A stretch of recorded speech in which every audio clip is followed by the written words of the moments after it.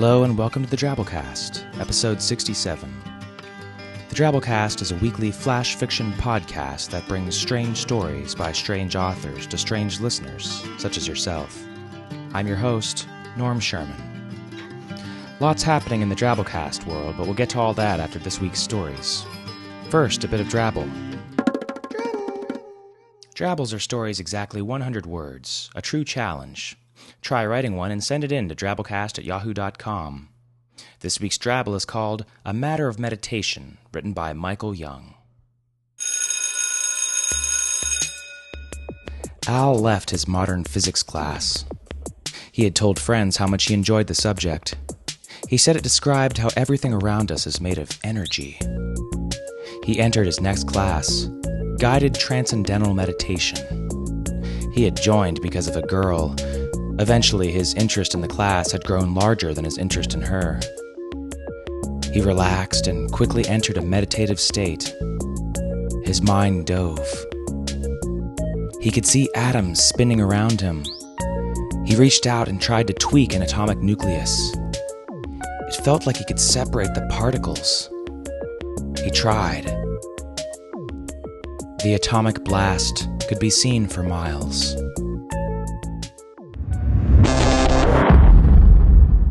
Our feature story this week is called Malish by Mike Resnick. According to the science fiction news and review magazine Locus Online, Mr. Resnick is the all-time leading short fiction award winner, living or dead. He's got 5 Hugo Awards to his name and a batch of others. His story Distant Replay is in the running for a Hugo Award this year, and you can hear it, along with a slew of other Resnick stories, over at escapepod.org. We'll link to Distant Replay on our show notes. In case you didn't know, the Hugo Awards are a pretty big deal. They're given every year for the best science fiction or fantasy works.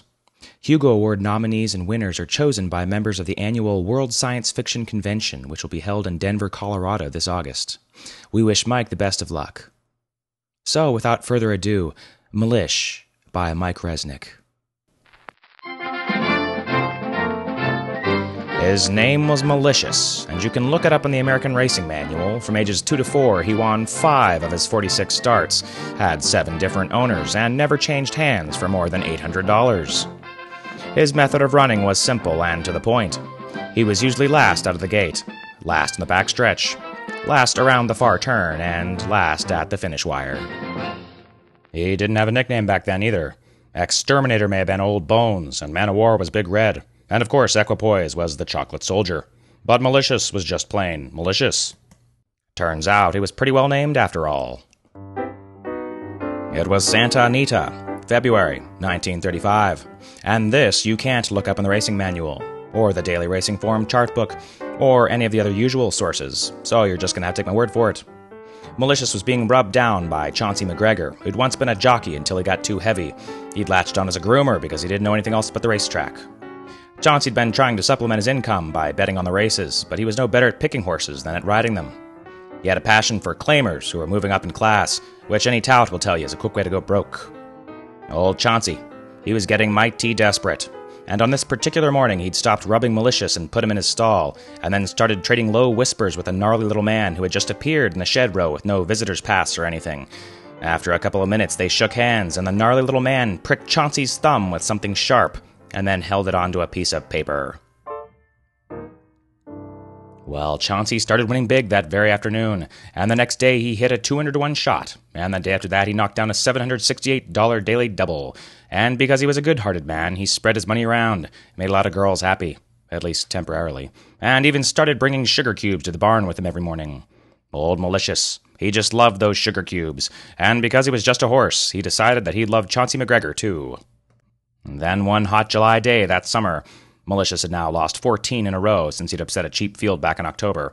Chauncey was rubbing him down at a Hollywood park, adjusting the bandages on his forelegs, and suddenly the gnarly little man appeared inside the stall.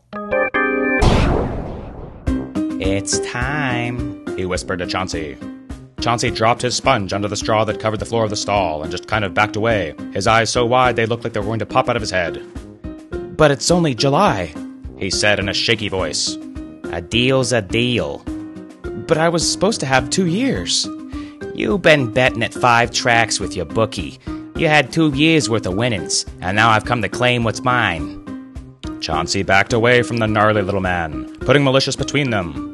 The little man advanced towards him, and Malicious, who sensed that his source of sugar cubes was in trouble, lashed out with a forefoot and caught the little man right in the middle of the forehead. It was a blow that would have killed most normal men, but as you've probably guessed by now, this wasn't any normal man in the stall with Malicious and Chauncey, and he just sat down hard. "You can't keep away from me forever, Chauncey McGregor," he hissed, pointing a bony finger at the groomer. "I'll get you for this." He turned to Malicious. "I'll get you both for this, horse, and you can count on it." And with that there was a puff of smoke, and suddenly the gnarly little man was gone. Well, the little man, being who he was, didn't have to wait long to catch up with Chauncey. He found him cavorting with fast gamblers and loose women 2 nights later, and off he took him. And that was the end of Chauncey McGregor. But Malicious was another story. 3 times the gnarly little man tried to approach Malicious in his stall, and 3 times Malicious kicked him clear out into the aisle. And finally, the gnarly little man decided to change his tactics, and what he did was wait for Malicious on the far turn with a great big stick in his hand. "I got you now, horse!" he screamed, but Malicious took off like the devil was after him, which was exactly the case, and won the race by 7 lengths. As he was being led to the winner's circle, Malicious looked off to his left, and there was the gnarly little man glaring at him. "I'll be waiting for you next time, horse," he promised, and sure enough, he was. And Malicious won that race by 9 lengths. And the gnarly little man kept waiting, and Malicious kept moving into high gear every time he hit the far turn. And before long, the crowds fell in love with him. And Joe Hernandez, who called every race in California, became famous for crying, "And here comes Malish." Santa Anita started selling Malish t-shirts 30 years before t-shirts became popular, and Hollywood sold Malish coffee mugs. And every time old Malish won, he made the national news. At the end of the 7th year, he even led the Rose Bowl parade in Pasadena.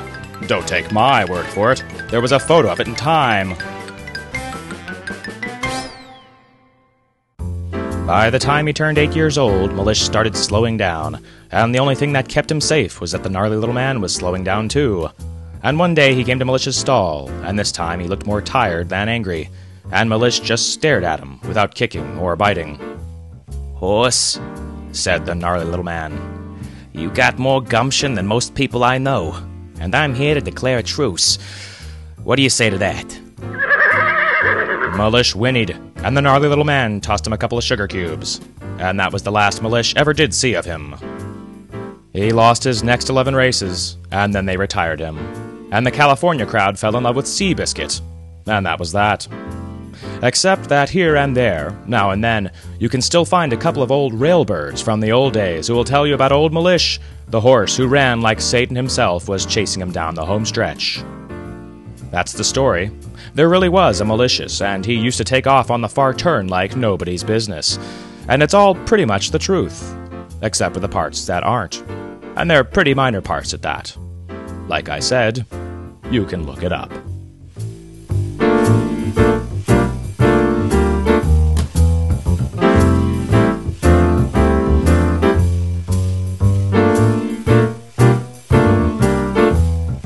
That was our story. I hope you enjoyed it. This year I had the experience of going to the 133rd Preakness Stakes held in Baltimore, Maryland.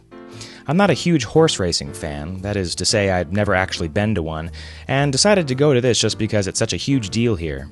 Just let me tell you, it was not what I expected. If you pay the big bucks for the grandstands, you're surrounded by men dressed up yelling for Big Brown to win and women showing off their big hats. If you pay the relatively smaller bucks to go infield like I did, you're surrounded by frat guys peeing on each other and women showing off their big, hats. It's insane. But I had a good time. I can see why the devil would want to hang out there. In fact, I think I saw him doing a kegger of Miller Lite. So, feedback for episode 63, The Robot Story Time Shift by Ben Pung. This story generated the most feedback and discussion of any story we've ever had on Drabblecast. Audacitum said, "I like this story a lot. Maybe the fact that Mur's voice was on it somehow made it better, but I thought it was generally well written. I liked the choice of music, too. It was just well put together.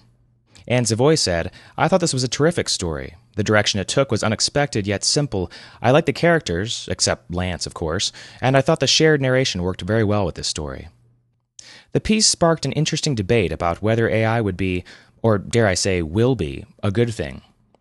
Mr. Tweedy summed up the concerns of many by saying, My primary concern with making AI is that AI would almost certainly be used as slaves for humans.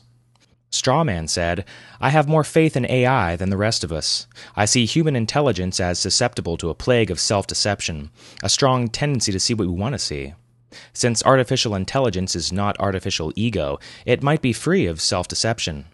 If that were so, then we ought to put them in charge of us. Yikes.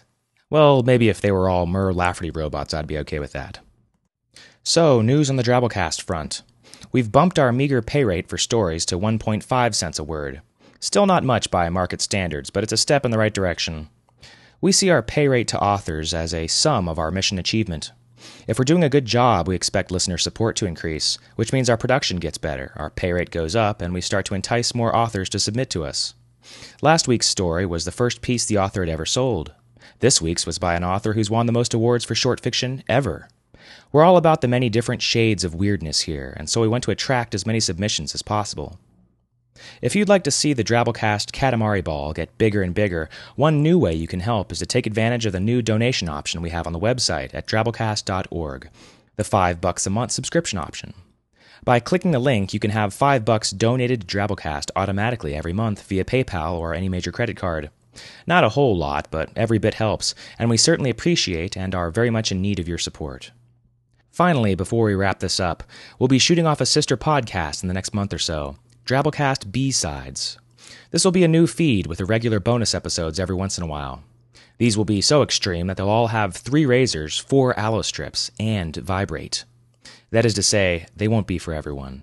More of a special interest group. We'll start it off with this year's Super Animal Deathmatch competition. More on all this later. Well, that's all for this week. The Drabblecast uses a Creative Commons Attribution, Non-Commercial, No Derivatives license, which means you can't change it or sell it, but you can share it all you like. Join our discussion forums at www.drabblecast.org and tell us how you like the story. Our staff is made up of co-editors Kendall Marchman, Luke Coddington, and yours truly, Norm Sherman, reminding you to watch out for the Devil's Paddle.